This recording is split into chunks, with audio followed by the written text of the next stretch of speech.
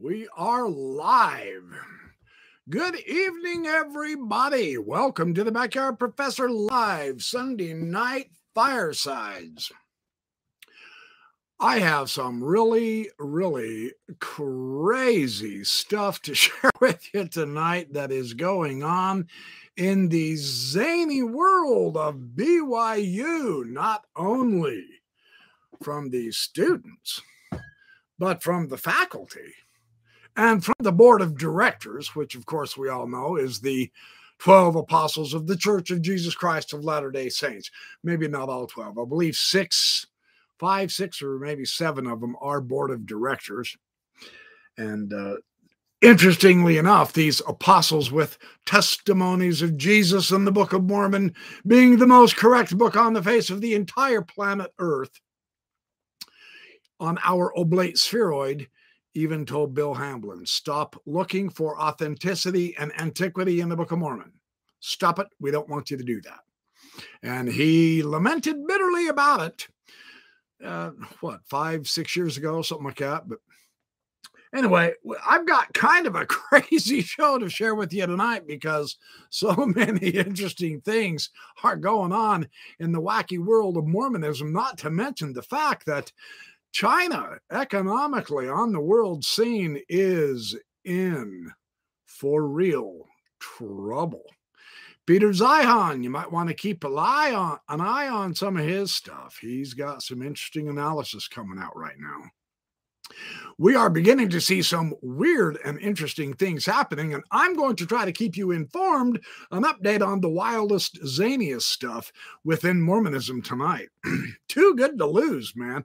I've received some information from a little bit of everywhere.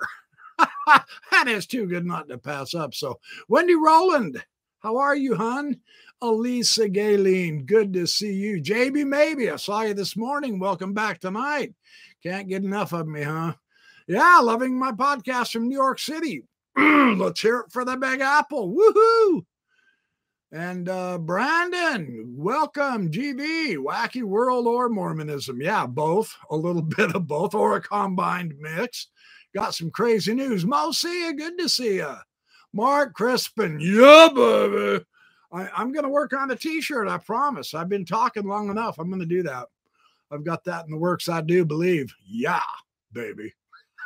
Newton, Lemos. I apologize if I'm mispronouncing your names. I sincerely, please do not ever take it personally. Mark Crispin, Doug Vincent. Good to see you again, Doug. Dan Vogel. Good to see you.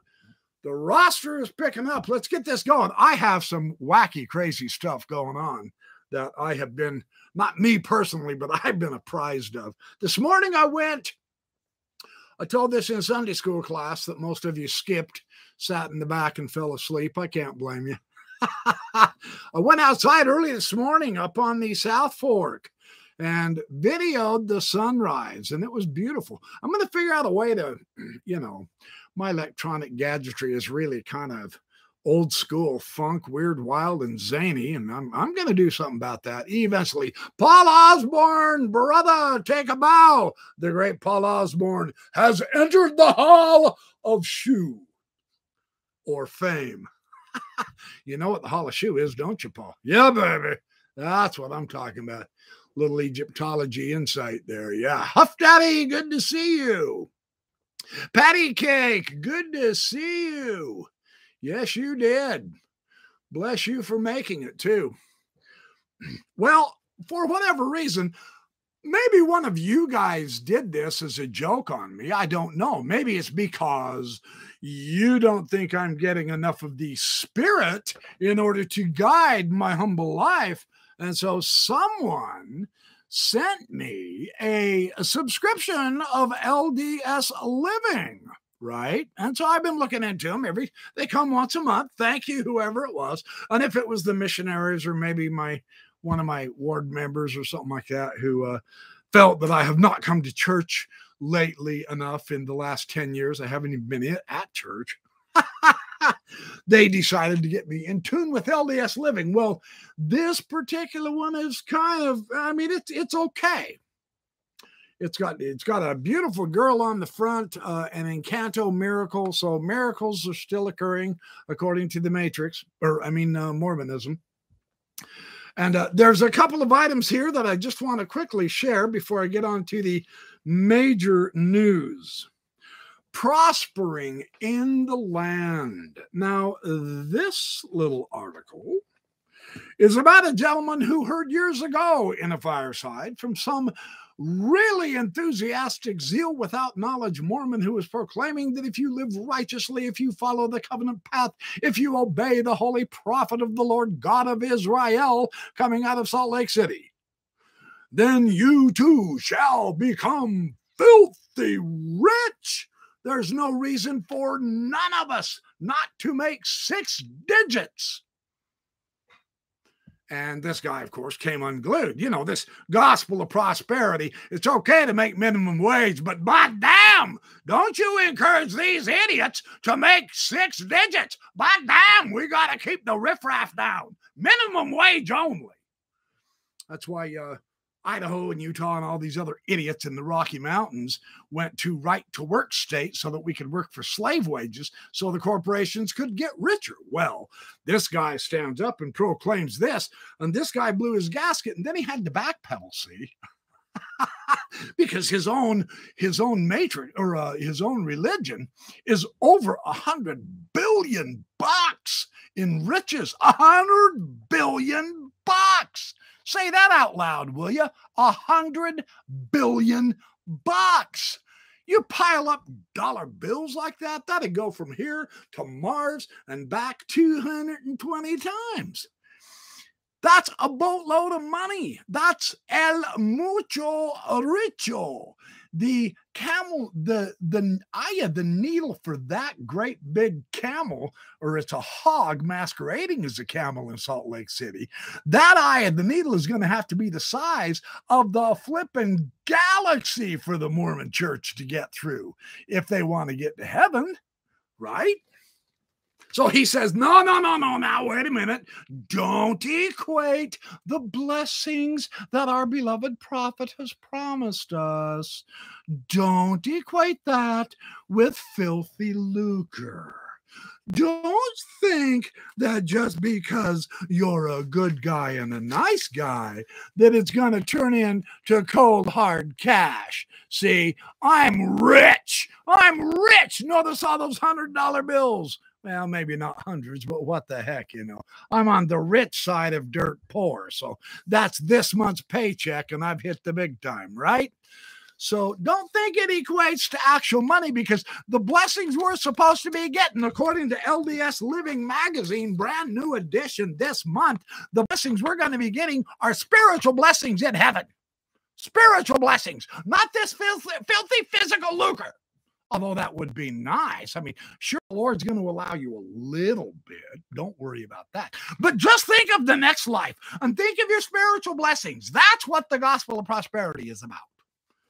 And so he slammed down the idea that it's not all about money, even while his own corporation only gives 0.11111111118, something like that, of their total wealth to charity annually. He doesn't want us to associate it with that money. So that's one thing I wanted to point out. And now this next one was actually kind of interesting.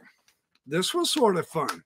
Keith A. Erickson apparently is a new author, or he's an old author with a new book, or he's a young author with a new book. He's a good-looking guy.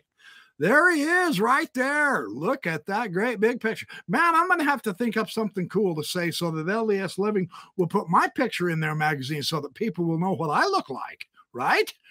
He wrote a book on the idea of patriarchal blessings.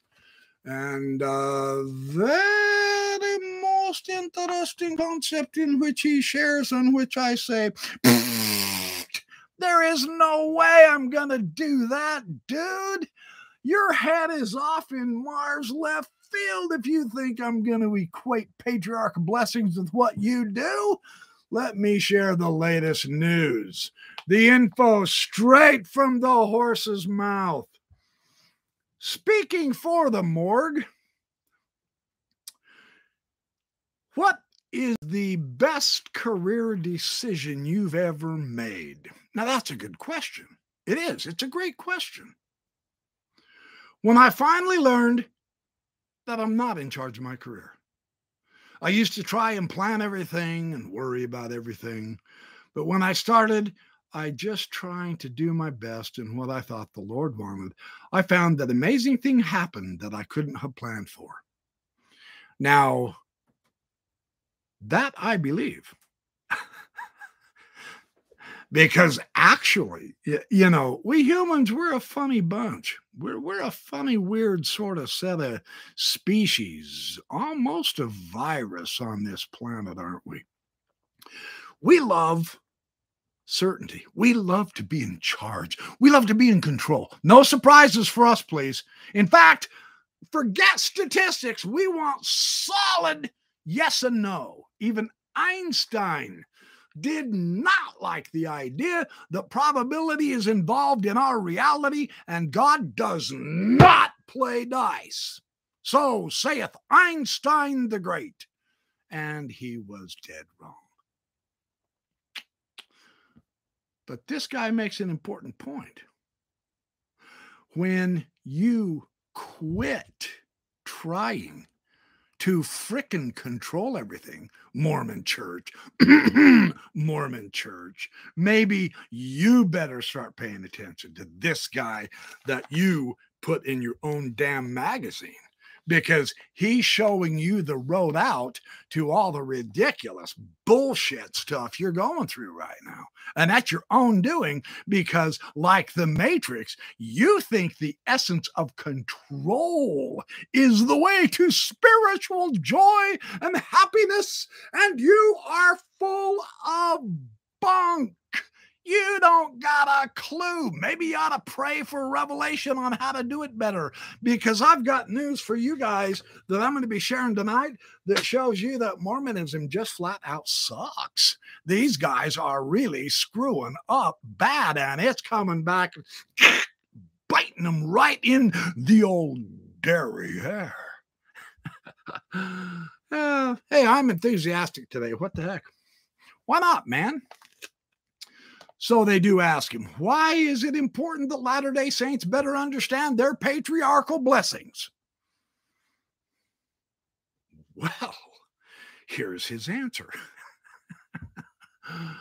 Right now in our society, there's a common way that people talk about religion. They'll say things like, I don't like organized religion. Yeah, baby. Yeah, baby. Woohoo! Woohoo! He's psychedelic, because that's damn sure what a bunch of us are saying, right? Yeah. And for very powerful reason, because organized religion sucks. Because organized religion wants to control your mind. It wants to tell you what to wear. It wants to tell you what to think. It wants to tell you how to act. It wants to tell you where you're supposed to be on every damn day of the week. It wants to dictate where you send all your money. Organized religion, you damn right we don't like it. Other than that, it's not bad. Right? So he's right. I don't like organized religion. And then he says, but I really like spirituality. Well, yeah, we're discovering that for ourselves. That's why I've picked up starting doing the Sunday school lessons and other surprise live sessions. And that's why I'm picking back up on my podcasts on thebackyardprofessor.org, because we're recognizing that organized religion does not give you spirituality, Brother Erickson. I don't care if you wrote a book on it. Organized religion does not give you spirituality, Brother Erickson. That is why we are saying that. Hey, has he got a clue? There's hope. There's hope on the horizon. Let's see what else he says. Let's keep going here. And I think a patriarchal blessing lands right in the middle of that binary and makes that idea irrelevant. What a dumbass. No, what a dumbass argument. What an idiotic way to think about it. Patriarch of blessings, get rid of that argument. My eye. That is wishful thinking. That is the matriarchs mortifying his brain into jelly so that he can say something good for the matrix to keep us convinced that there's something to it, when in point of fact, there's nothing to it. He's bunking us, man. I don't buy any of that noise. In fact, the moment I got to that point, I did just now what I did earlier today. I threw the magazine. The whole magazine's a waste of my time, except that I was able to rant and rave about it here on my live Backyard Professor video. So that is it for the LDS Living. I did not read the rest of it. There's probably some really good, tear-jerking, cool spiritual articles where people have overcome the odds, and thus they are heroes, demonstrating that the angel Moroni was real and Mormonism is true, just like it proclaims. But I'm not about to waste any more time on that silly noise of brainwashing me to turn my thinking off, when I have other news to show you that it's not me turning my thinking off. It's the Matrix itself, right out of Salt Lake City and Provo, Utah. I have some news for BYU and Mormonism. That is really crazy. Here we go.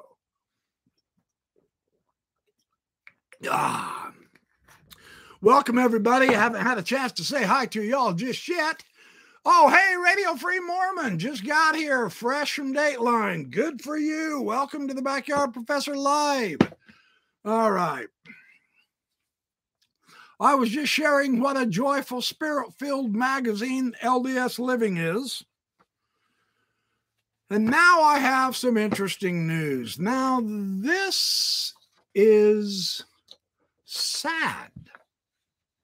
And yet it is a symptom of the times for organized religion, because from my point of view, and yes, I know some are probably going to say, oh, the Backyard Professor is just being hyperactive.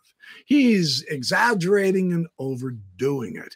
But he is exaggerating and overdoing it for one very gosh damn powerful reason, is because the Matrix / morgue / Mormon gospel has put its entire youth to bed. They're asleep. They're sleepwalking, and they no longer have the moral fiber in their backbone to stand up and do the right thing, even when the culprit who is causing the problem is one, and there's 40,000 of the students. They don't dare stand up to do what's right. And that's why I'm making a big deal about this, because we saw something shocking the other night, and it made news. Obviously, it makes news because this kind of bullshit should not be allowed to continue going on. And it is a serious problem that the entire Mormon student body at BYU has. It's called spiritual cowardice and physical chicken shit. Let me explain the issue. I received notice just yesterday that a Duke player was barraged with racial slurs from a man on the BYU side while they were playing girls volleyball. Every time this Duke player was serving the ball, he was shouting out "nigger" to her. And nobody said a beeping thing. He yelled it. He talked about it. He threatened her physically telling her, you better watch your back on the way to your car. They had to call in the police to be at the bench of Duke's team. I'm not kidding. You can't make this ridiculously dumb, cowardly shit up. It happened. It's staggering. It blows your mind.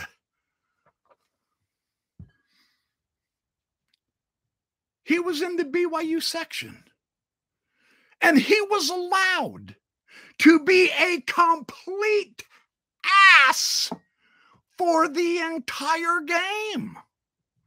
And it was only after the game that anyone confronted this clown. Do you know how long a collegiate volleyball game lasts? Not just 3 or 4 minutes, folks. This is mind-boggling. Absolutely amazing. And this is just wrong on so many levels. And yet nobody dare do it. Not even the coaches. The coaches did nothing. So I have a video clip that I want to share with you of what happened the next night.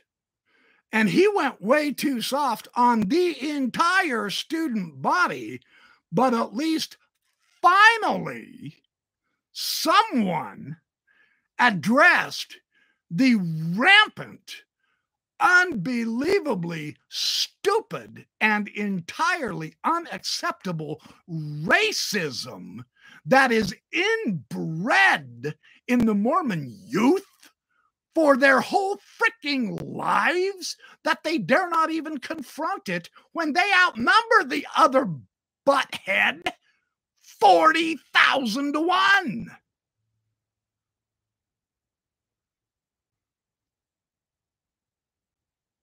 Oh, and then I'll bet I put this on the wrong phone.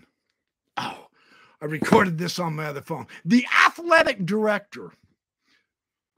Hold on, this is too good. I've got to go get this. I apologize. This is a typical backyard professor maneuver, but I've got to play this video for you because it's sad that he had to do this, but he had to do this. Hang on, I'll be right back.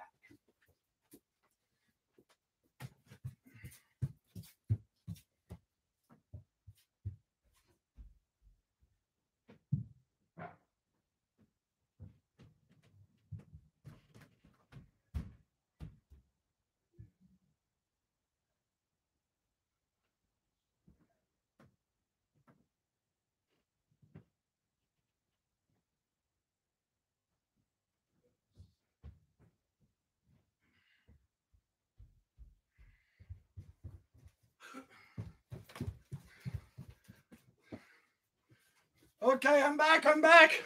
Hopefully nobody went away. Woohoo! All right, here we go. Let's hear what the actual athletic director of the entire BYU athletic program had to tell his cowardly, sniveling, chicken shit students who have no moral fiber in them to stand up to something so obviously, blatantly out of place, heinously wrong, because it's so bloody freaking racist back from the 1950s. Here we go. Oh, come on. Tom Homo, I'm the athletic director at BYU. At last night's game, there were some egregious and hurtful slurs that were directed at members of the Duke University women's volleyball team. I'm the athletic director, and I'm accountable for what happens in all our athletic events. And with that in mind, the process to get better and to heal has already begun, as you can see, and you'll see a little bit more often. I want you to know that this morning I visited with the young athlete on Duke's team and her coach. If you would have met her, you would have loved her. But you don't know her, and so you don't feel that way. As children of God, we are responsible. It's our mission to love one another and treat everybody with respect. And that didn't happen. We fell very short. We didn't live up to our best. I ask that everyone at all of our games that represent BYU, that you will have the courage to take a stand and be able to take care of each other, and more importantly, the guests, our guests who we invite to come and play here, so that we can be disciples of Christ and show it in every way. I love how Cougar Nation, how The Rock, and all our fans are incredibly in support of our teams. Cheer them on as loud as you can, but do not cross the line where you would hurt or harm anyone in any way. Love you, Cougs. Thanks. For those who... Well, look, I believe in giving credit where credit's due. So he at least addressed the issue mildly, right?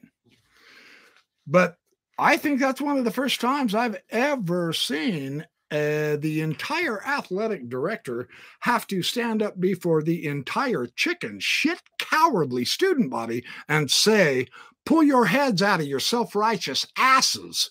You quit your damn racism. They are our guests. And unfortunately, he tries to guilt the students instead of just totally reprimand them and embarrass them like they should have been. Well, we are all Heavenly Father's children. How about in the name of common human decency, you start being a normal human instead of a jackass? That might be a good place to start.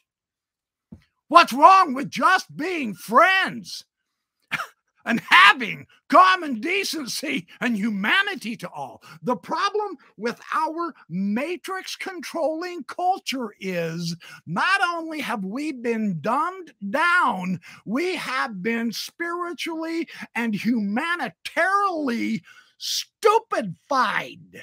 And it's time to wake up.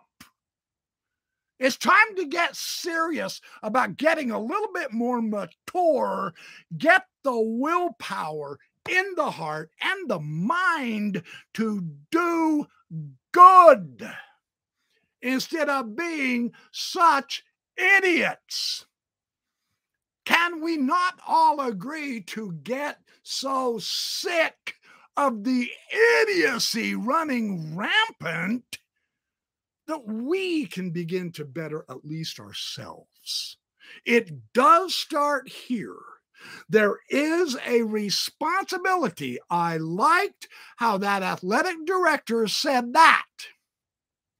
He said, I bear the responsibility. He's wrong and yet right. He does bear the responsibility. So does the rest of the chicken BYU faculty and the dodos in charge of the university. They also can begin to inculcate a little bit of real humanity into their students so that they are actually valuable in their own heart and psychology, so they don't embarrass the hell out of themselves by being complicit with an asshat who calls lousy, nasty, racist slurs and then physically threatens the girl. And even the security at the BYU didn't grab that monkey butt and haul his ass out. What the hell is going on at BYU?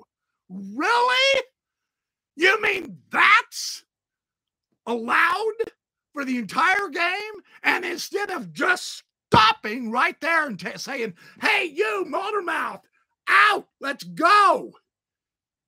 go get 10 security guards and beat the living dog snot out of that motor mouth as you pull him out of the stadium. They let him rant, like I am, for the whole damn game. That is the shame on the church leaders who are supposed to be in charge of the Lord's university. That's your shame. I sure hope the hell you wake up, because the mother who tweeted the shame and the absolute ridiculous approach, her tweets have been retweeted hundreds of thousands of times. You didn't just blacken your own eye, you kicked yourselves right between your own legs. Are you guys ever going to grow a brain and start doing something useful for humanity besides taking 10% of the goddamn money waiting for a freaking rainy day? And to you BYU faculty? Man, you have zero credibility. The coaches? Where the hell are the coaches? The assistant coaches? The rest of the team? The entire student body? So now, instead of doing what was right and absolutely being the light of the world, you let the motor-mouth moron carry on the whole game. And then the athletic director had to go and apologize instead of taking a proactive stance and saying, that is not happening in my house, grabbing him by the scruff and hauling him out screaming bloody murder. You would have been heroes. Heroes to the world. But now, yeah, just a bunch of racist bums. And I am being charitable here, because the world is not impressed. College, you can go ahead and fling the Book of Mormon all over you want this next up and coming conference and say, you have to go either under, through, round, up, over, whatever. We ain't going to give a flipping damn about your stupid racist scripture. I think you better wake the hell up and get with the program, you apostles. You need to recognize how out of step, how out of date, and how out to lunch you blithering, unrevelatory idiots have been being for the last couple of years. And this is only one incident I have to report tonight. I'm just warming up. I'm totally serious. I won't rant and rave like this. That gripes me. Gee, can you tell?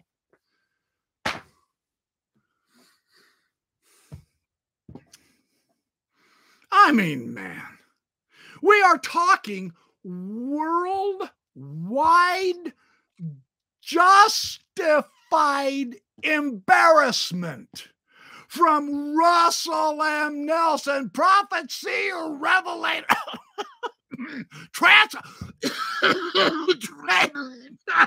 translator of ancient texts, just like his founding prophet Joseph Smith.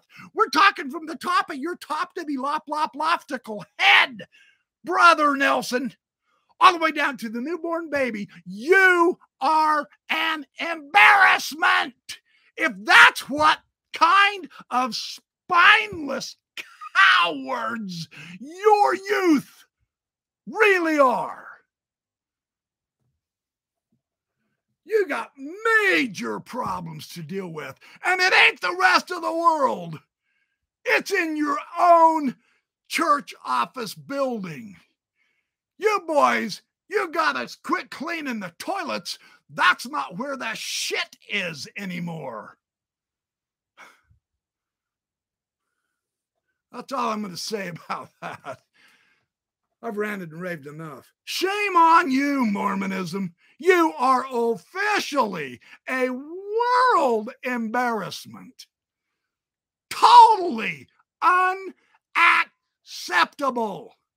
On every level, you failed in front of who you're trying to convince you have the truth, the whole planet. You're that clueless. You get the Clueless of the Year award, Mormonism. You really do. No kidding. This is all over the news if you think I'm exaggerating. Gordon Monson, racist fans. This is in the Salt Lake Tribune. At BYU and elsewhere. How many more of these lovely human beings, Mormons, are you trying to convert in the Pacific Islands and all that?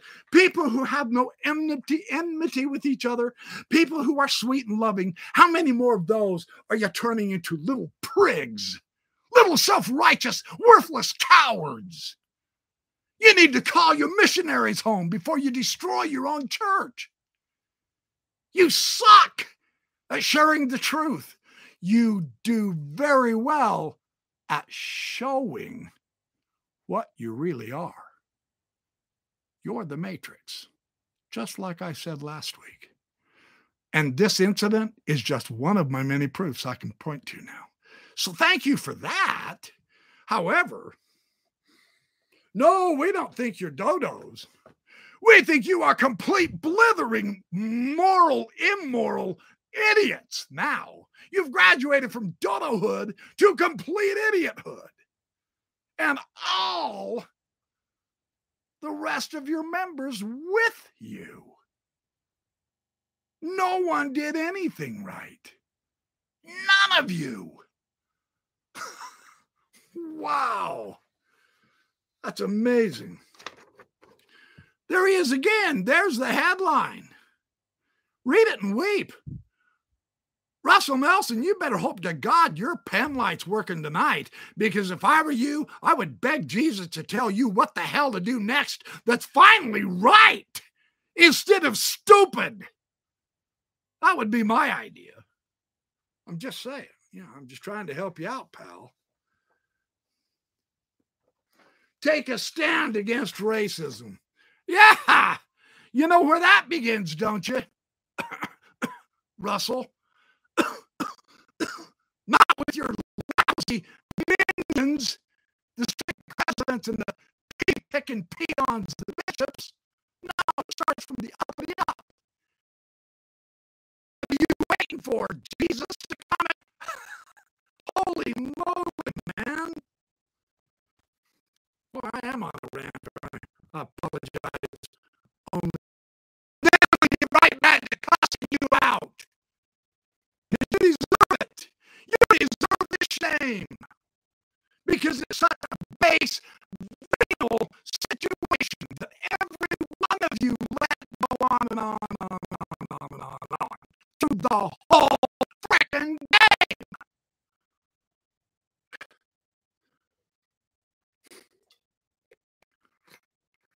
You know what?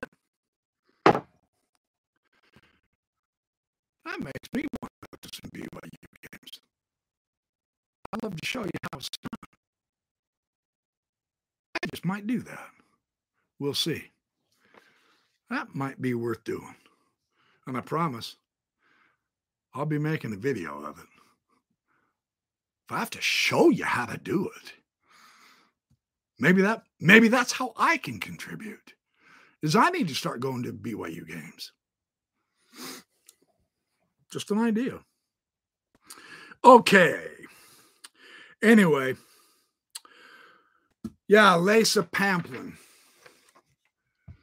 the mother, the godmother of her goddaughter, that every time she served the ball during the match, the fan yelled a racist slur at her, the N-word. And at this stage in the game, are you such lousy teachers, parents, and moralists that nobody in Mormonism has taught their youth how absolute racistly wrong it is to yell that word out to someone else, let alone say it in just small company, but at a public game? This is so unbelievable. I have to keep repeating it because I am blown away at the lack of fortitude of men who claim they get revelation from God Almighty, the maker of the universe. And you want to know something? We say, we think based on your actions, you're full of bullshit. When you can start demonstrating through your actions that maybe God's talking to you, then don't you think that might help your productivity in conversions? Gosh, what a thought. I wonder if that's a revelation from me to you, because you obviously are clueless. Her mother was very upset. She tweeted, and her daughter is traumatized. She was physically threatened, verbally accosted. And that story is going to go out. Her tweets have been retweeted hundreds of thousands of times. Way to go, Mormons. Dumbasses of the universe. That's what you guys are tonight. Well, it's not good enough to apologize after letting it go on and on and on for 2 hours. That's not good enough. So says Tom Hmmm himself, the athletic director of BYU. As children of God, as humans, forget your goddamn theology. Forget your crumbs and stupidity. As common, decent humans, we have a responsibility to be humane. Forget God telling us the responsibility. Use it from the authentic inside of your heart. Do Mormons even have a heart? Are you ever even taught that? Or are you guys so flippant adrift out into the sea of irrelevant stupidity that there's no hope for any of you anymore? Is it any wonder on YouTube and on the internet why you have become a total laughing stock? For real, you guys need to take stock of what the hell is happening to you. Hello. Hey. I'm what? You're buffering apparently. We can't hear you. It's like we just hear a little tiny piece of each word. Oh, okay. So you got audio problems of some kind. Yeah, I'm yelling too loud. I'm so mad I can't stand it. Okay, are you watching right now? Okay, I'm talking normal. I've calmed down. I'm just basically having a conversation right now. Is it still going through rough? Really? The audio is not good, huh? We literally hear half a syllable of each word. Oh, I'm sorry. All right. Well, maybe I'm too close to it and yelling. Well, it might be my camera too. My computer actually controls the sound. So I apologize to all of you watching. I've been screaming way too hard. I'm going to back off and slow down and get with it. Okay. Thank you, though, for telling me. Appreciate you. See ya. Yeah, you said I was breaking up badly. That's too bad. I'm sorry. You haven't missed anything except me cussing out Mormonism. And the good thing is now they won't be able to hear how I help them solve their problem either. But anyway, so here's the other thing that Tom Hmmm said that is really, really important. I ask that everyone at any of our games who represent BYU, that you will have the courage to take a stand and be able to care for each other. And the reason why he has to say that is because no one at BYU, student, faculty, professor, administrator, main principal, whatever you want to call him, has the courage. And nobody has the care in their heart for anyone else in the whole world because of your dumbass, stupid hick theology that Mormonism is the only true religion, and all the rest of you are beneath us, righteous Melchizedek priesthood holding people who can dust our feet on you and curse you good while we're saved in the celestial kingdom with our second anointings. In other words, we're mocking your religion because you mock the rest of the world. And you have demonstrated that you lack the moral fortitude to do what's right. Why? Because the matrix has hardened your own hearts. You are ignorant of what actual love and caring and humanity is. And you can look right to your leadership for that. They're the cause of it. That would be my approach. So anyway, okay. I'm glad Doug called me on that. Is the sound any better? Let me know in the chat. I'm sorry the sound was breaking up so much. I got on a rant and rave and screaming and hollering. It's probably good. Yeah, sorry has been deleted from the Mormon vocabulary. Yeah, more stupid bullshit. If you don't have to say you're sorry, then that means you don't have the moral fortitude, Dallin Oaks, to take personal responsibility from harming people. And instead of being such a prick about it, you could be a more loving example of your own Savior if you really knew him. I have serious doubts. Doubt my doubts? Give me a reason to. I'm not gonna. My doubts have been proven correct too often. So anyway,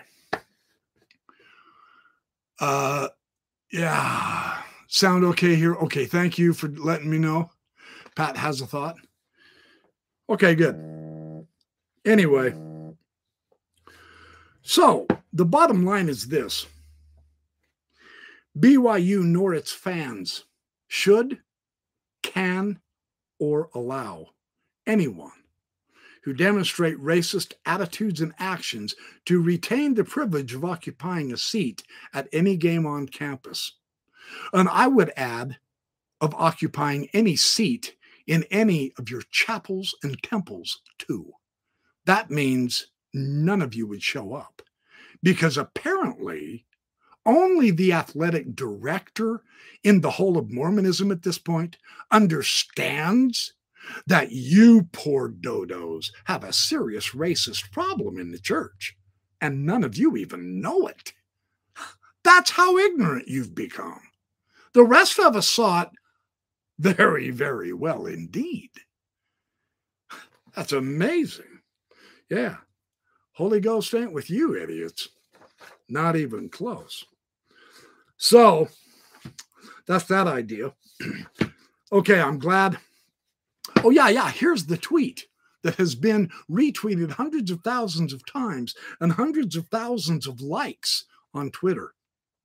My goddaughter is the only black starter for, and then I put up for the Duke volleyball team while playing yesterday. She was called a nigger every time she served the ball. She was threatened by the white male that told her to watch her back on the way back to the team bus. A police officer had to be put by the bench, by the team bench. That's what happened. That's absolutely unacceptable. 30 or 40 or 50 of you so-called tough BYU students should have absolutely gang-tromped him and drug him out by the hair of his head out of that stadium. But you didn't. You just sat there and listened. Apparently, you have no idea. You have no social clues about anything. That's astonishing. It's amazing. And then on the Brigham Young University apologizes. Well, it's too bad that Russell Nelson and the rest of the apostles, how about the board of directors, not just some athletic director, good man though he was, he at least made an effort. How about the board of directors? That's what this needs. They go to the top because you're the problem.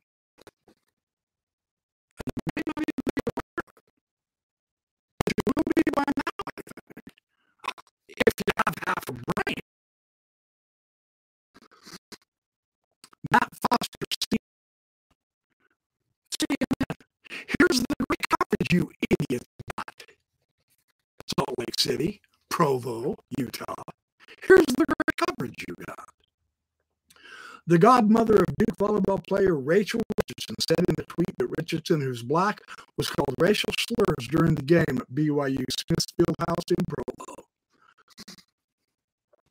She was threatened by a white male, told her to watch her back and go into the team bus. A police officer had to be put by their bench. BYU Athletics did not confirm the specifics, but announced that they had banned a fan from all athletic news and posted an apology on Twitter. That's just the start. It's not over yet. I don't know if you have that kind of a depth of soul or character to recognize at Mormon Church, but that's just barely, maybe, scratching the surface of the work you clowns need to seriously begin to get engaged in on a church-wide basis. If I were you, I wouldn't even wait till General Conference. I would call a church-wide conference this weekend.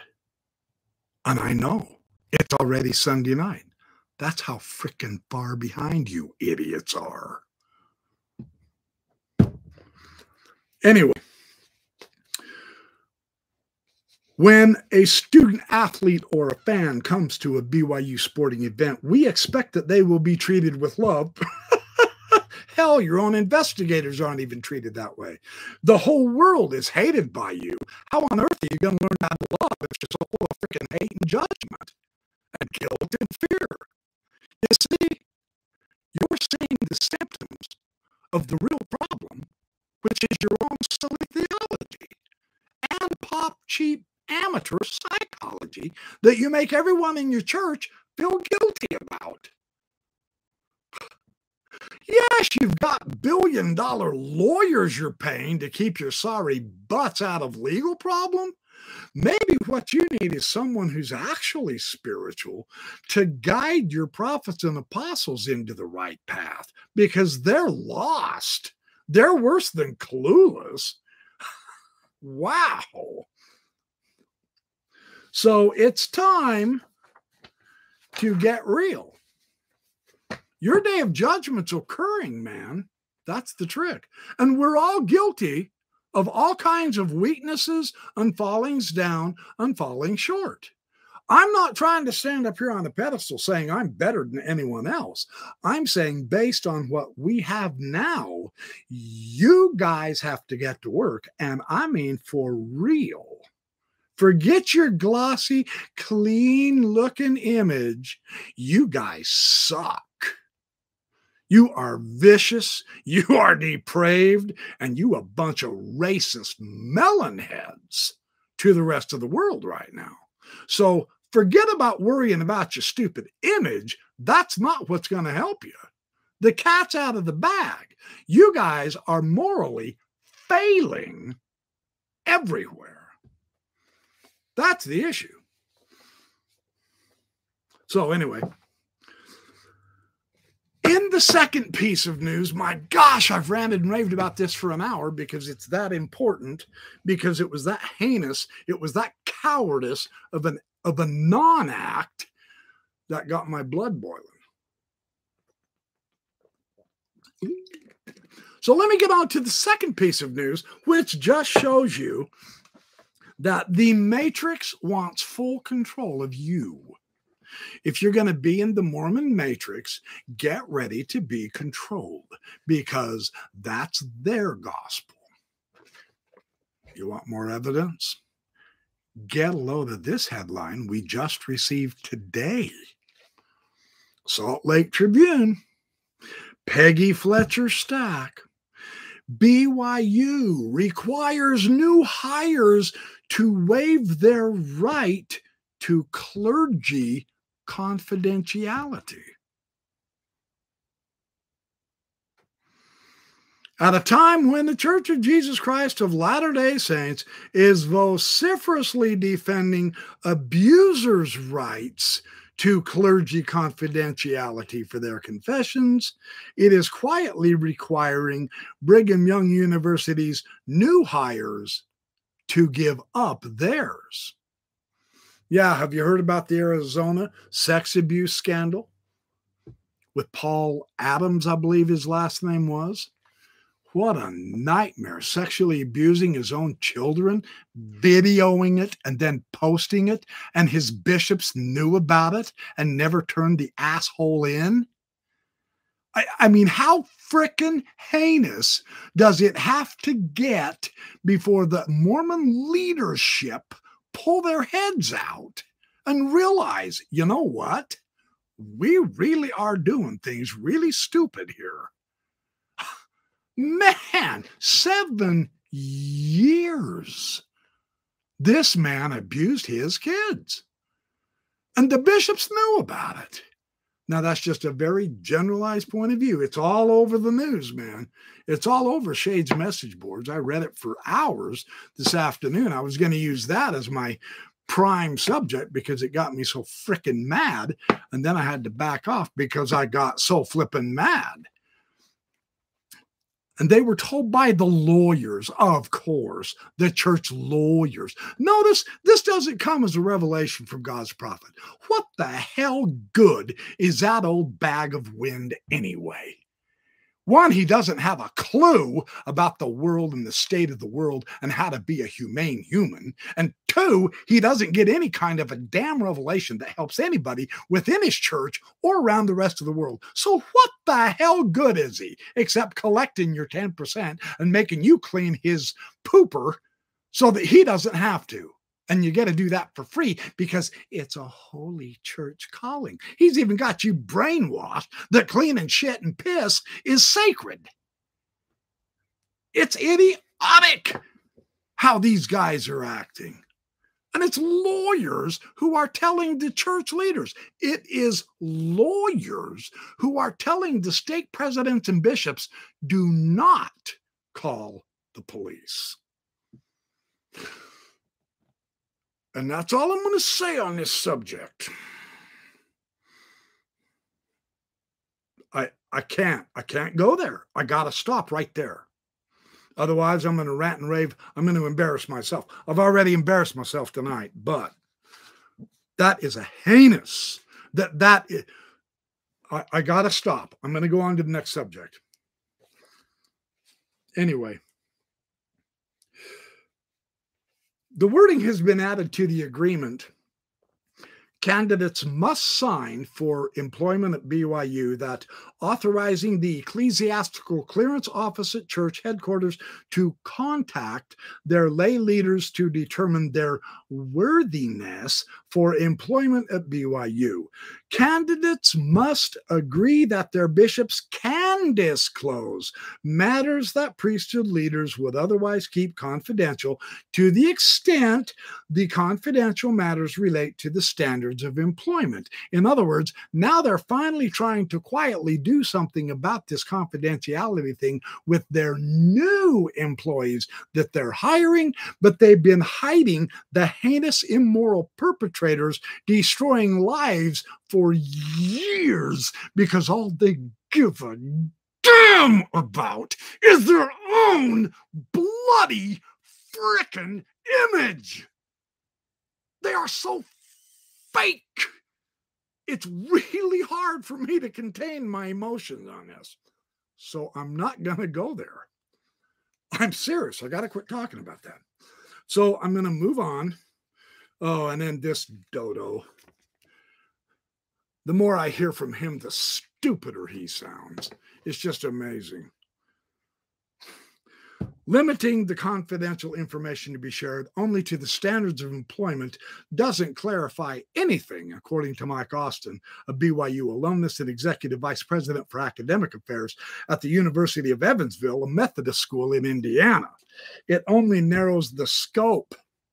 So if the church or the school is willing to provide a list of topics for ecclesiastical discussion, that would not affect the standards of employment.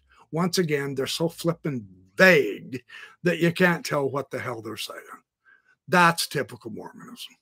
That's why it doesn't make any sense. In other words, such leaders, mostly bishops who are male volunteers who serves as the Congregationalists' ministers, can reveal to higher ups any concerns about candidates, whether they be intellectual, spiritual, emotional, moral, and much, much more.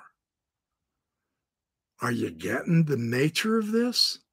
Their new hires are going to have Big Brother 1984 watching them like a hawk.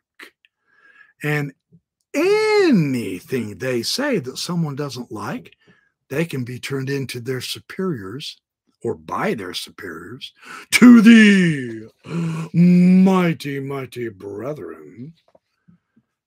And their employment can be threatened.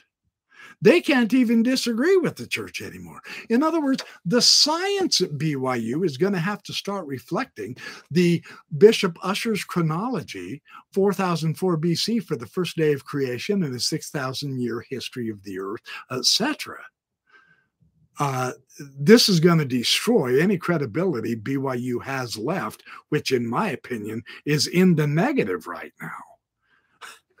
I am so grateful I ended up not going there. I really wanted to earlier in my youth, but boy. So that means employees in need of pastoral counseling cannot safely discuss their marital breakdowns, their teenage behavior, or their faith crisis with their ecclesiastical leaders who also hold the keys to their jobs. Total control. Did I not tell you last week about the Matrix? Here we go. The Matrix delivers right on time 1 week later, so I can tell you more about it, right? BYU spokesperson Carrie Jenkins confirmed the wording of the contract, and the church declined to comment on how that might affect pastoral counsel for instructors and staff. Of course they did, because remember, the Matrix answers to nobody. They're in it for control. They control everything and everybody. For real. That's no joke. They're doing that at BYU now. This is problematic on many levels, especially the way it affects the spiritual lives of BYU employees. So that's a very interesting. So you either start lying to your bishop like crazy, or you don't worry about going to BYU to work, which I would personally advise you not to do. And now finally, and this one will be short. Okay, so I've dealt with the ridiculousness of the BYU racist total Mormon under the surface racism within all of Mormonism that was ardently demonstrated this week at an event at BYU. Okay, so I've talked about that. Then we've discussed about how the board of directors, the apostles of the Holy Lord Jesus Christ himself, are now clamping down on all of their employees at BYU so that they can totally control everything they teach, right? So I've looked at the leadership and I've looked at the educational part of it.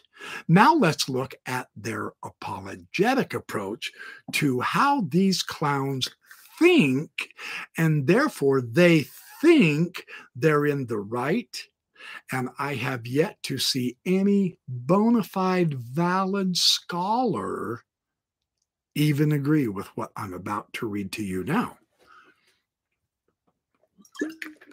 let alone any of the rest of us who really can't believe how absolute clownish Mormon apologetics has gotten.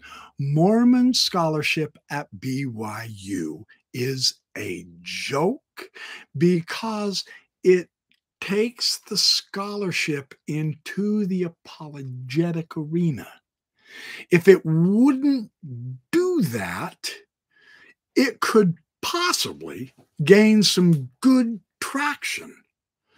As it is now, there is no critical thinking evaluation that can agree with these assumptions I'm about to read to you. Let's go. And it's a good man, Stephen D. Ricks. I'm not dissing on the man. I'm dissing on his utterly silly argument. There's a huge difference here. We're talking ideas, not people. We're not doing ad hominem here. It is necessary that the Book of Mormon has ancient names, whether from the ancient Near East or from ancient Mesoamerica, if the claim that the book is of ancient origins is to ring true. He's talking, of course, about the Book of Mormon.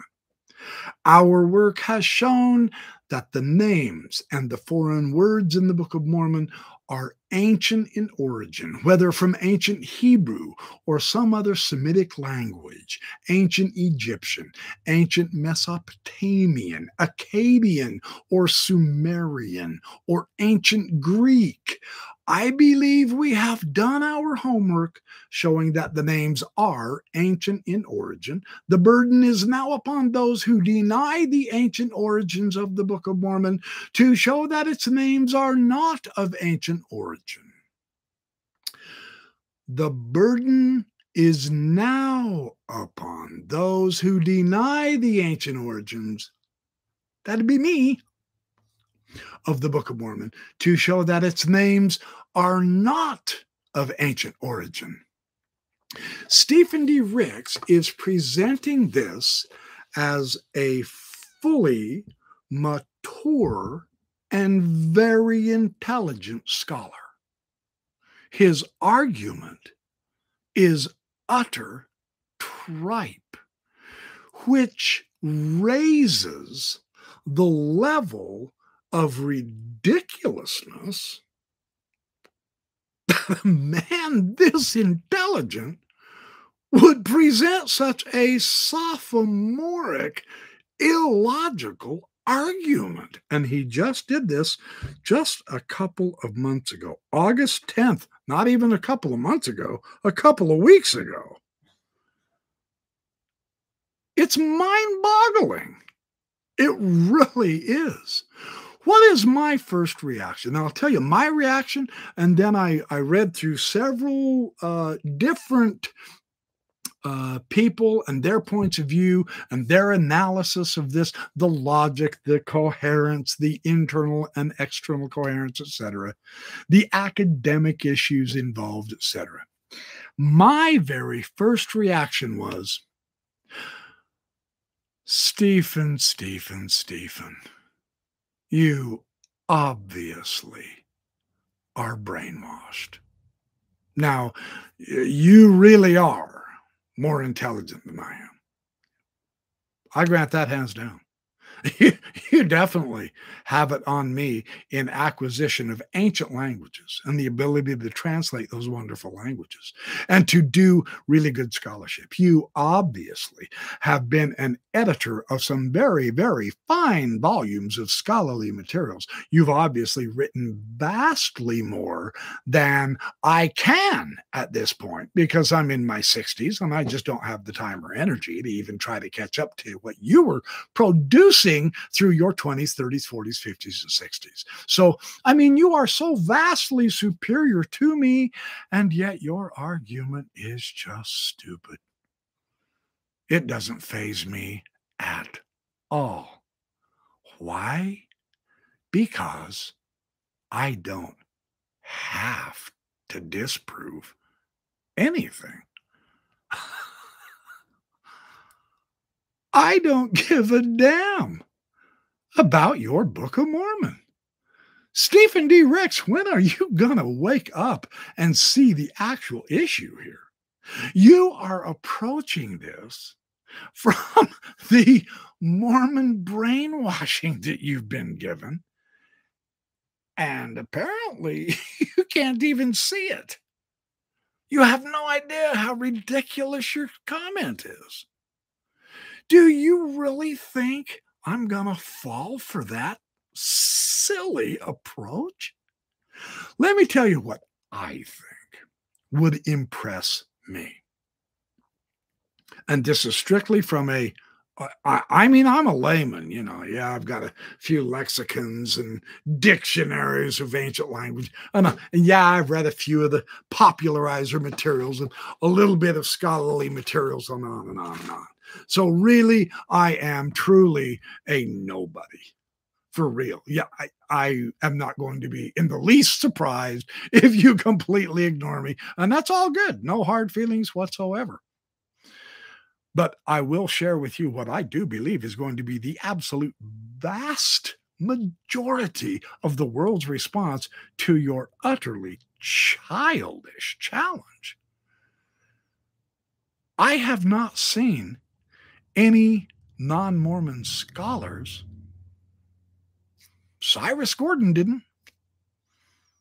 William F. Albright found authentic ancient Egyptian names, Paanchi and Pahoran, in the Book of Mormon. So what? Did he believe it was true scripture? Did he accept the Joseph Smith story and join Mormonism? Of course not. Have you published all your Book of Mormon onomasticon project through Yale or Harvard or somewhere that actually has peer review process? No, of course not. You've invented your own Mormon scholarly venue to publish your stuff in because no one else is going to publish it. Why is that? When scholarship, now I mean scholarship of the world, from Israel, let's say from Germany, from France, from North America, from Mexico, South Africa, anywhere in Europe, when the world scholarship can get together and say, you know what? These names really are authentic. And they actually are ancient. And there's no way Joseph Smith could have known any of this. So maybe we better do the right thing and jump into this and help these guys out. And let's bust this thing wide open. And let's go convert the world with this true book of scripture until they start joining your faith and demonstrating that they're seriously converted through the Holy Ghost, as you love to put it, which I don't think you understand how it operates at all. And I've expressed that in other videos. Why? But until all that happens and the actual world can agree, yes, these names, man, not only are they real and authentic, but damn, these show this is a really actual ancient history book. And it's scripture. These people, the Nephites, the Lamanites, the Jaredites, the Mulekites, they really did exist. The names work. The Mimation and the Nunation that old Mormon scholar Hugh Nibley demonstrated actually works, and it's authentic. The Hypochoristicon, the Hebrew elements, and chiasmus, all of this absolutely demonstrates the Mormons got it. The Mormons got it. We need that. Until that happens, I don't give a damn what you claim. It doesn't faze me. I'm not able, because I don't have the scholarly tools, I'm not able to evaluate it as good as a William F. Albright, who did evaluate it, but did not accept it.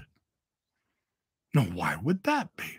Oh, well, he's biased, he's prejudiced. Well, that wears out after you get to 50, 70, 100,000 different scholars of all kinds of different religious persuasion and atheistic persuasion and agnostic persuasion of different nationalities. Until you have that, I don't need to do diddly, dude. That's what you fail to grasp. Your challenge is hokey, unfortunately. Now, that's my reaction. Now, let me read a couple of other items, and then we'll get on with someone else's reaction. Let's see.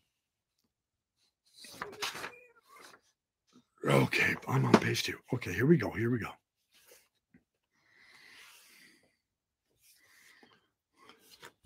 Yeah, and then that's what I just said. That's my response.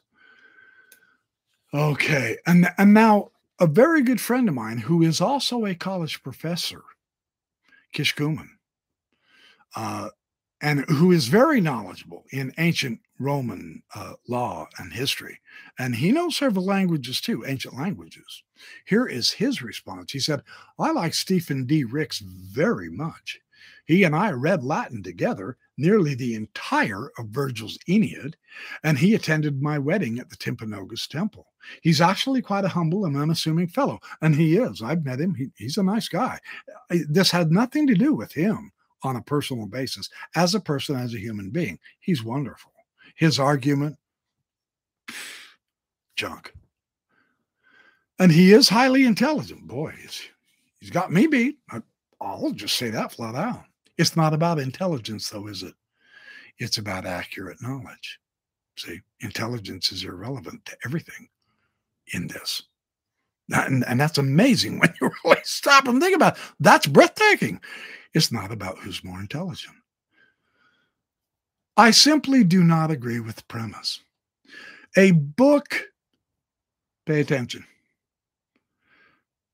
A book is not ancient because the names in it are ancient.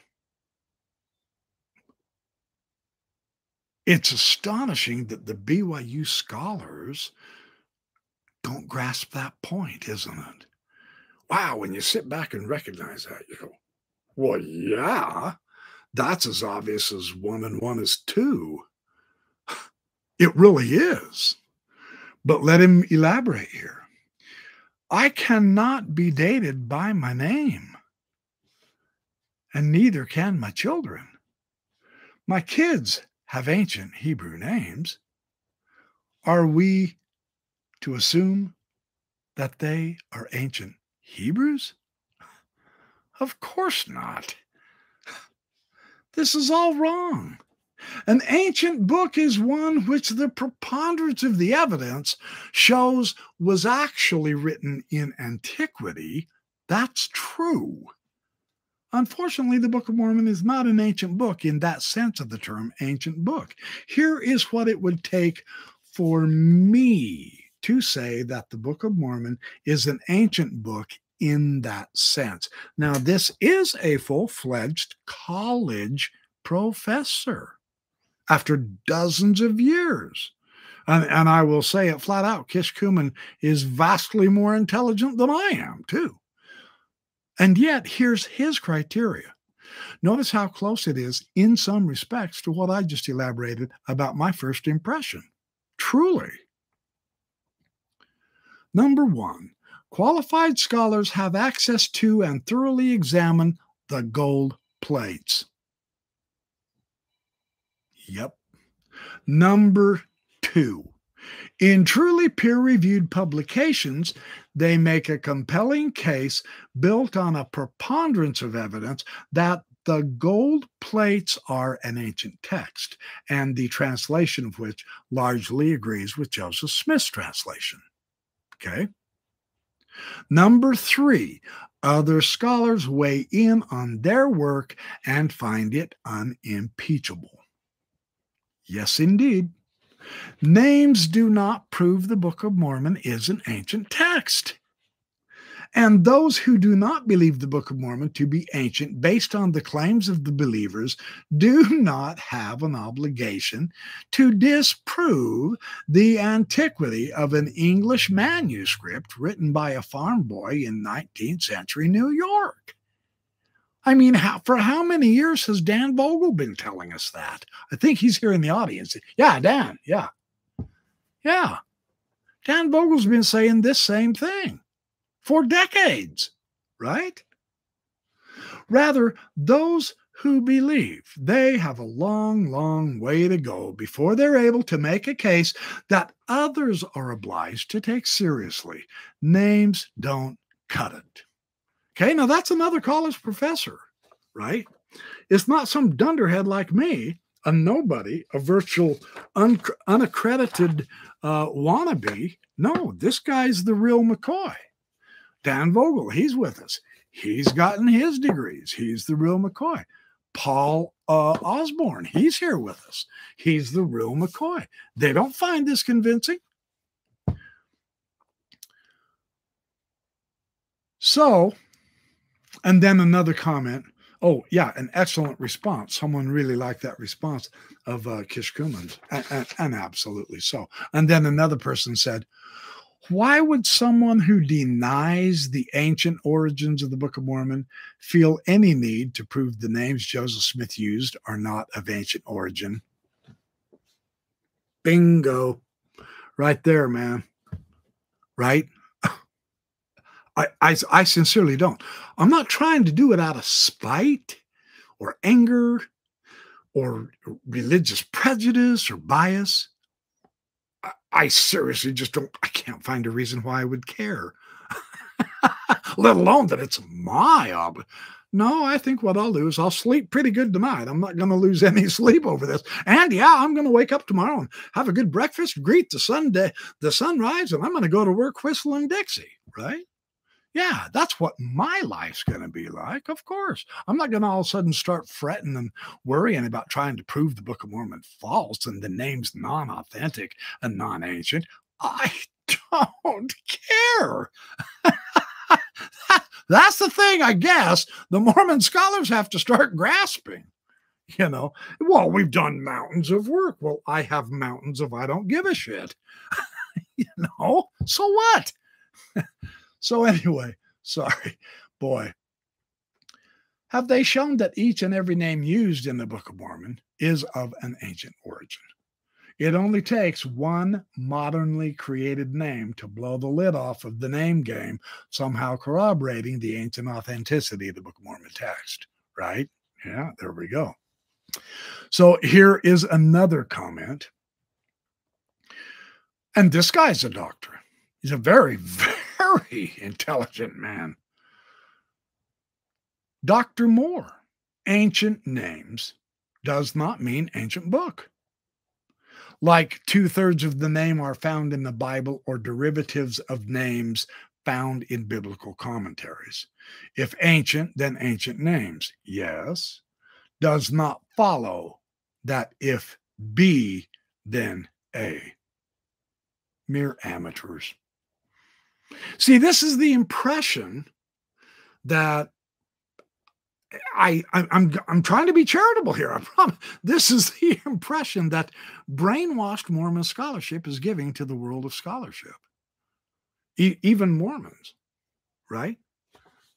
It's just a funny. That's why I quit being an apologist. You cannot defend the indefensible, man. I'm just saying.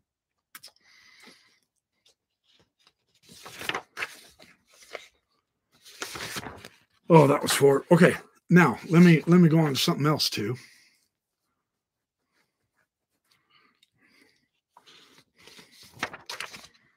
There was a couple more comments here. They're interspersed.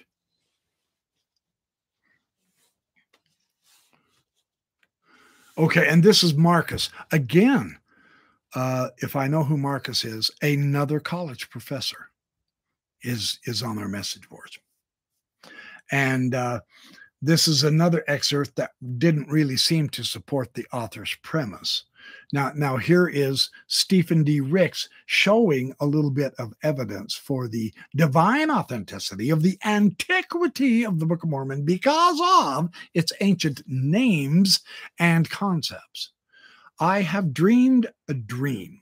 So in this translation, what he's trying to demonstrate is that the basis of the Hebrew vorlage, of the Book of Mormon vorlage, is Hebrew. And one example is 1 Nephi 8:2. I have dreamed a dream is an example of a paranomosia, very popular in the Semitic, but avoided in English and other European languages.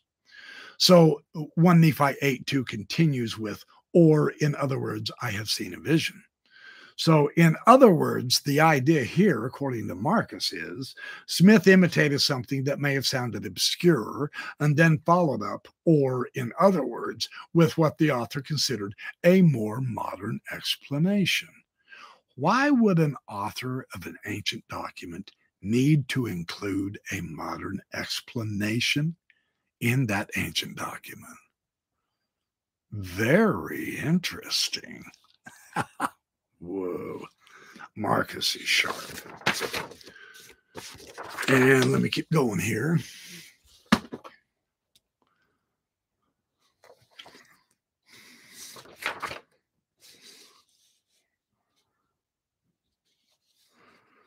Yeah, and that's a long response. I'm going to skip that for now. I've got just a couple.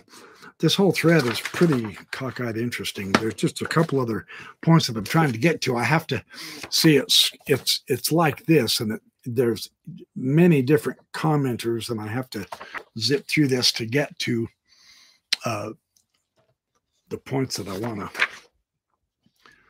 share real quick. Okay, we're getting there. We're getting there. It's coming up right about.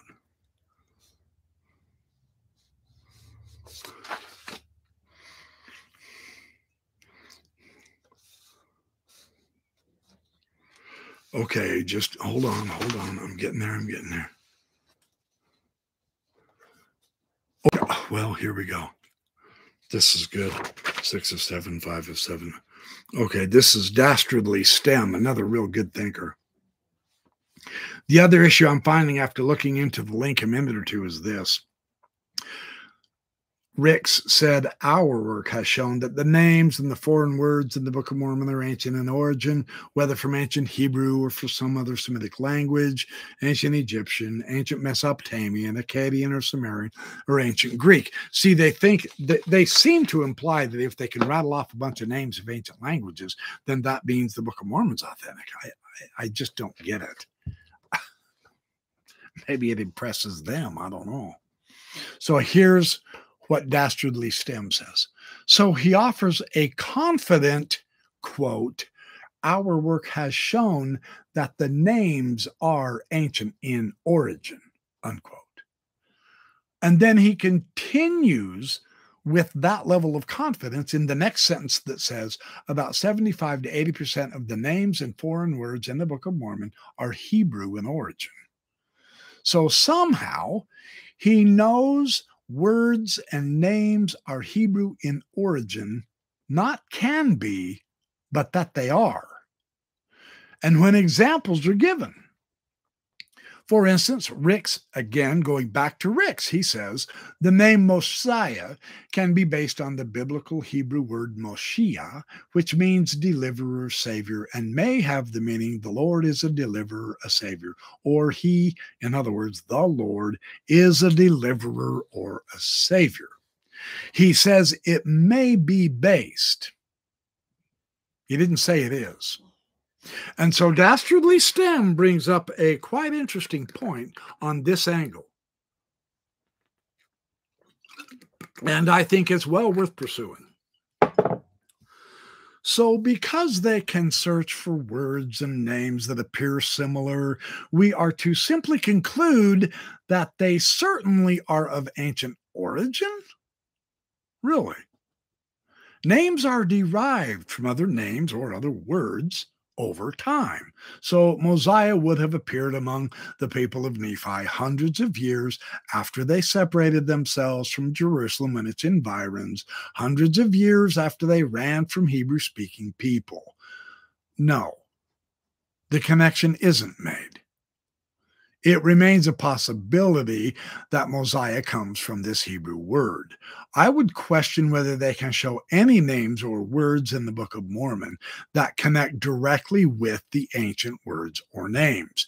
Notice this. This is a really important, interesting point he's making here. Showing any of the names derived from ancient words is not as easy as showing they could possibly link. Showing any given name in the Book of Mormon looks like an ancient word can be interesting. but it does not mean any of the names or words are derived from those ancient names or words. It's possible, but possible doesn't become probable just because. Oh, that's a very powerful point. Yeah, very good. That bridge still has to be constructed. In other words, the LDS apologetics is blank on the Book of Mormon authentic ancient names. And they don't even know it. They have not built that bridge. So I think that's very fascinating.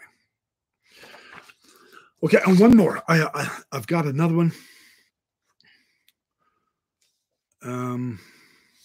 Rick Grunder showed up, and he has some really good work on this. Rick Grunder is a name to look up if you can. I'm not going to take the time right now. Dr. Exiled has some good points. 4, 3, 4. Hold on. I think this is the one. Yeah, and then I said this too. Hold on. Let me read Dr. Exiled because I was responding to Dr. Exiled. Okay. So, well, let me start with Drum Dude. He's actually agreeing with one of the apologists named MG, MG20, who came on and, of course, defended the Book of Mormon. Drum Dude says, MG is correct that we should consider the preponderance of the evidence. How would the Book of Mormon fare at a trial with 12 impartial jurors? Not 12 apostles, but impartial jurors. There's a reason that Daniel C. Peterson's production, called The Interpreter, is an island alone with no secular input or validation on its articles. It's because the impartial academic community would never accept their homework as being anything other than a vast series of F's. And then Dr. Exiled says, I wonder how many books contain words or names that have ancient origins. Interesting approach, isn't it? All? Some? How big of a Venn diagram can we draw? Language has been developing for quite some time, so the diagrams has to be huge. What does this mean for the theory when all or most books have names with ancient origins? Very excellent point. This is why the Mormon apologetics need valid peer review.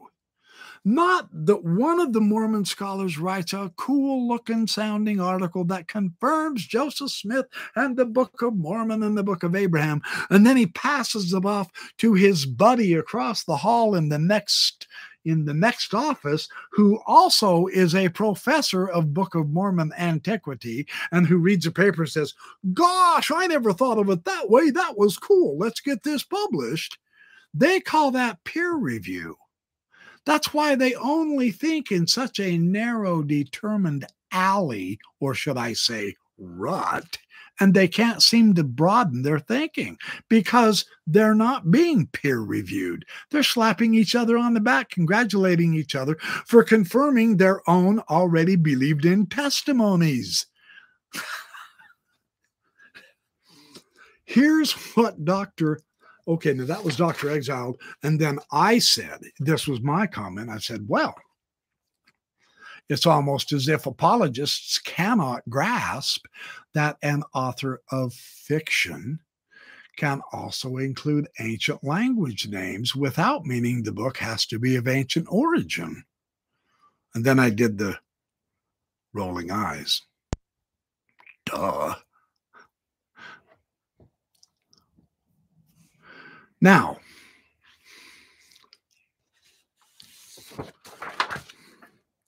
three, four, five. I've got one more point that was just, it has to end up as inspired fiction if it's going to be saved. Oh, and then someone says, well, my father is starting to question things in his old age and talks a lot to my stake president brother. In turn, my brother rebuffs whatever my father says by saying that he doesn't care. See, his father is starting to do critical thinking, but his other brother, who is the stake president, says, so what? None of that means anything to me because history doesn't matter, basically. The Book of Mormon spoke to him spiritually, and that's enough. Now, I got in there and I chimed. He actually has quite a strong point here. Let's just at least look at it. History does not matter too much of any of it. When we begin from that point, the Book of Mormon becomes much more of a symbology, which can have layers of meaning for personal growth. And that could very well lead to individual progress, which is why the church in its brainwashing emphasizes the lesser important from the greater, because individuality is where the group begins to lose control, brain control. So it appears to me that they're going to insist on literal history. Might be an interesting problematic for them to work through, huh? I think they're starting to, truly. And so it goes. This has been a very interesting discussion. Hold on, I did one more that I found that. Oh, yeah. Here it is. I knew there was something else I wanted to include, and then I'll close out. Looks like I've been going an hour and a half, and I bored you all stiff, and I appreciate it. I apologize for my earlier rant that it wasn't well recorded, and it was breaking up, and you probably didn't totally understand me, but it was a rant, and I'm sticking with it. So anyway, it might be a good video to watch. I hope it is. So sometimes I get emotional about this stuff. So let's understand this crystal clearly on the basis of how a forgery in historical documents is discovered. Interestingly enough, I believe it was Throckmorton, who was one of the detectives in the Mark Hoffman case with his forgeries, and he actually indicated to it was several other officers, people investigating the Hoffman forgeries, etc. And he said the methodology here is absolutely fundamental. It is crystal clear. It only takes one anachronism to destroy an authentic historical claim. Only one. There isn't a threshold of numbers that anachronisms have to approach and get to before scholarship says, oh, now at last we've acquired 163 anachronisms. Now we can state categorically this is a forgery. No, it only takes one anachronism to refute a historic document. Here's the post I wanted to share with you with that background information.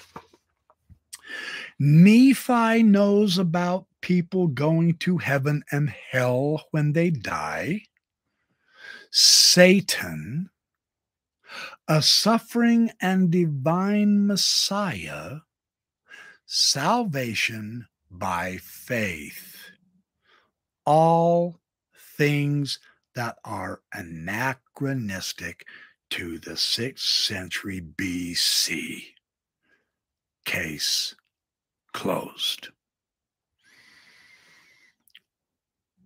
Wow. Really? Case closed. Kish Kuman, the college professor, the expert in Roman history and early Christianity, his response? Indeed.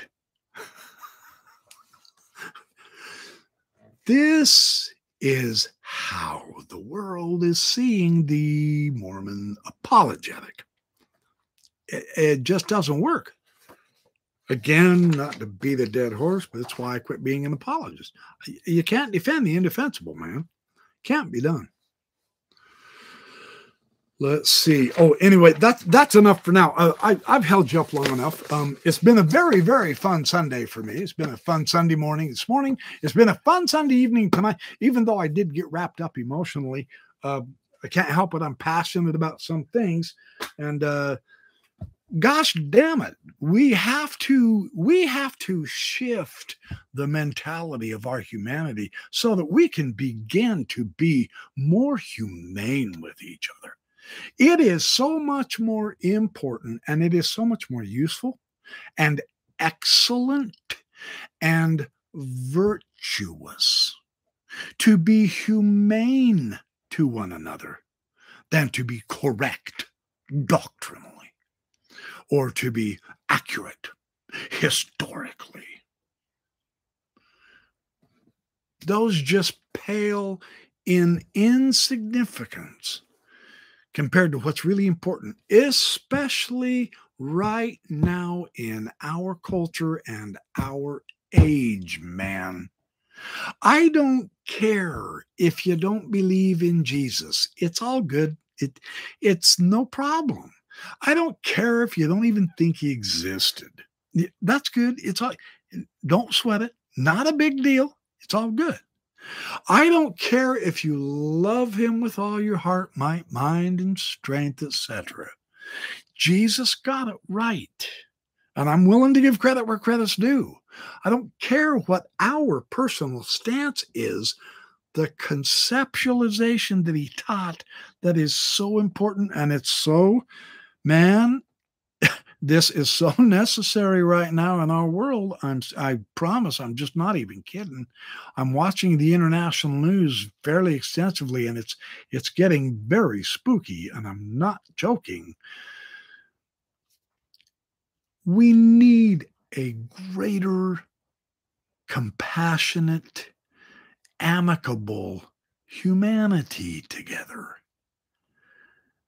We need to begin to bring back the good neighbor in us, right? And emulate that. We need to care. And then we need to begin to take action showing that. It is better to have friends than enemies. I'm just saying. That's my opinion. And I'm sticking with it, by God. Yeah, baby. Yeah, baby. I'm sticking with it. So anyway, okay. Thank you for coming out tonight. It's been awfully good to see so many of you. I guess word got out that Backyard Professor was ranting and raving like a bat out of hell, and I was, because of the heinous stupidity that I am noting going on. And unfortunately, it's becoming too common at BYU. I mean, it's not just the racist approach. It's the LGBTQ community that just constantly is harangued and harassed. And their new stupid bullshit. Don't get me started on this again, man. Their bullshit policies against certain people's beliefs or lives. I'm going to stop. I got to quit. I'm not kidding. I'm done raving. I'm very appreciative of you. Maybe I'll pick it up another time, but we need to, I guess what I'm trying to say is, don't you think it would be a much more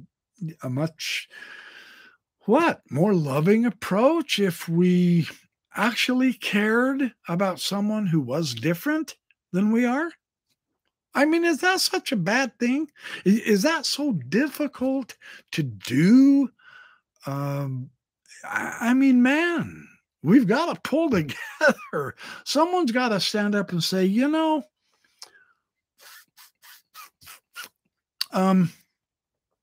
we can do this.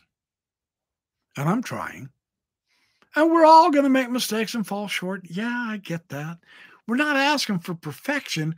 We're asking for trying. So Anyway, don't forget the backyardprofessor.org is now functioning podcast. And I know some of my earlier podcasts, I just sound so stupid and it's kind of rough and it's hard to hear. And please forgive me. I was just starting out and beginning and I didn't have all the ropes down. I think it's number 011 that I actually was showing video of a forest and all, and it didn't come across very good. And also just keep slogging through them. I'm getting better. I'm improving. My later podcasts are getting much, much better. The other thing I'm going to ask you to remember is on several of the podcasts later on, and I will put this in the description, I was waiting for 2 or 3 minutes. I was either playing introductory music or I was waiting for 2 and 3 minutes. So in the podcast, it's going to be quiet. It's going to be silent, but it's really there. I'm just letting people gather here for the video session. And so I'm quiet. And so that's why if you turn on the podcast, especially the ones on the Freemasonry and the Book of Abraham and stuff like that, sometimes it's quiet for a couple of minutes up front. Don't despair. Don't think I didn't do it. Don't click off. Give me a chance. So, and when I start making independent podcasts from my videos, I can solve all of that problem, of course. So I'm just trying the best I can to make sure that my audience gets the most bang for your buck and that you realize that this whole situation calls for us to magnify ourselves here and here, the heart mind. And I know it takes a boatload of work, man. I get it. Yeah. But if I can do this, you can do this. And let's just do it all together, because it does. Every avalanche ever existed and recorded in history began with one snowflake. Right? All right, you guys, I got to go. You have a good evening. Thank you. I appreciate all of you. You are wonderful people. You're the best audience. I will see you next Sunday morning, Sunday school, 10 a.m. And then next Sunday evening at 6 p.m. In the meantime, remember, be good, do well, have fun, make lots of friends, be happy, and begin expanding at least thinking about it.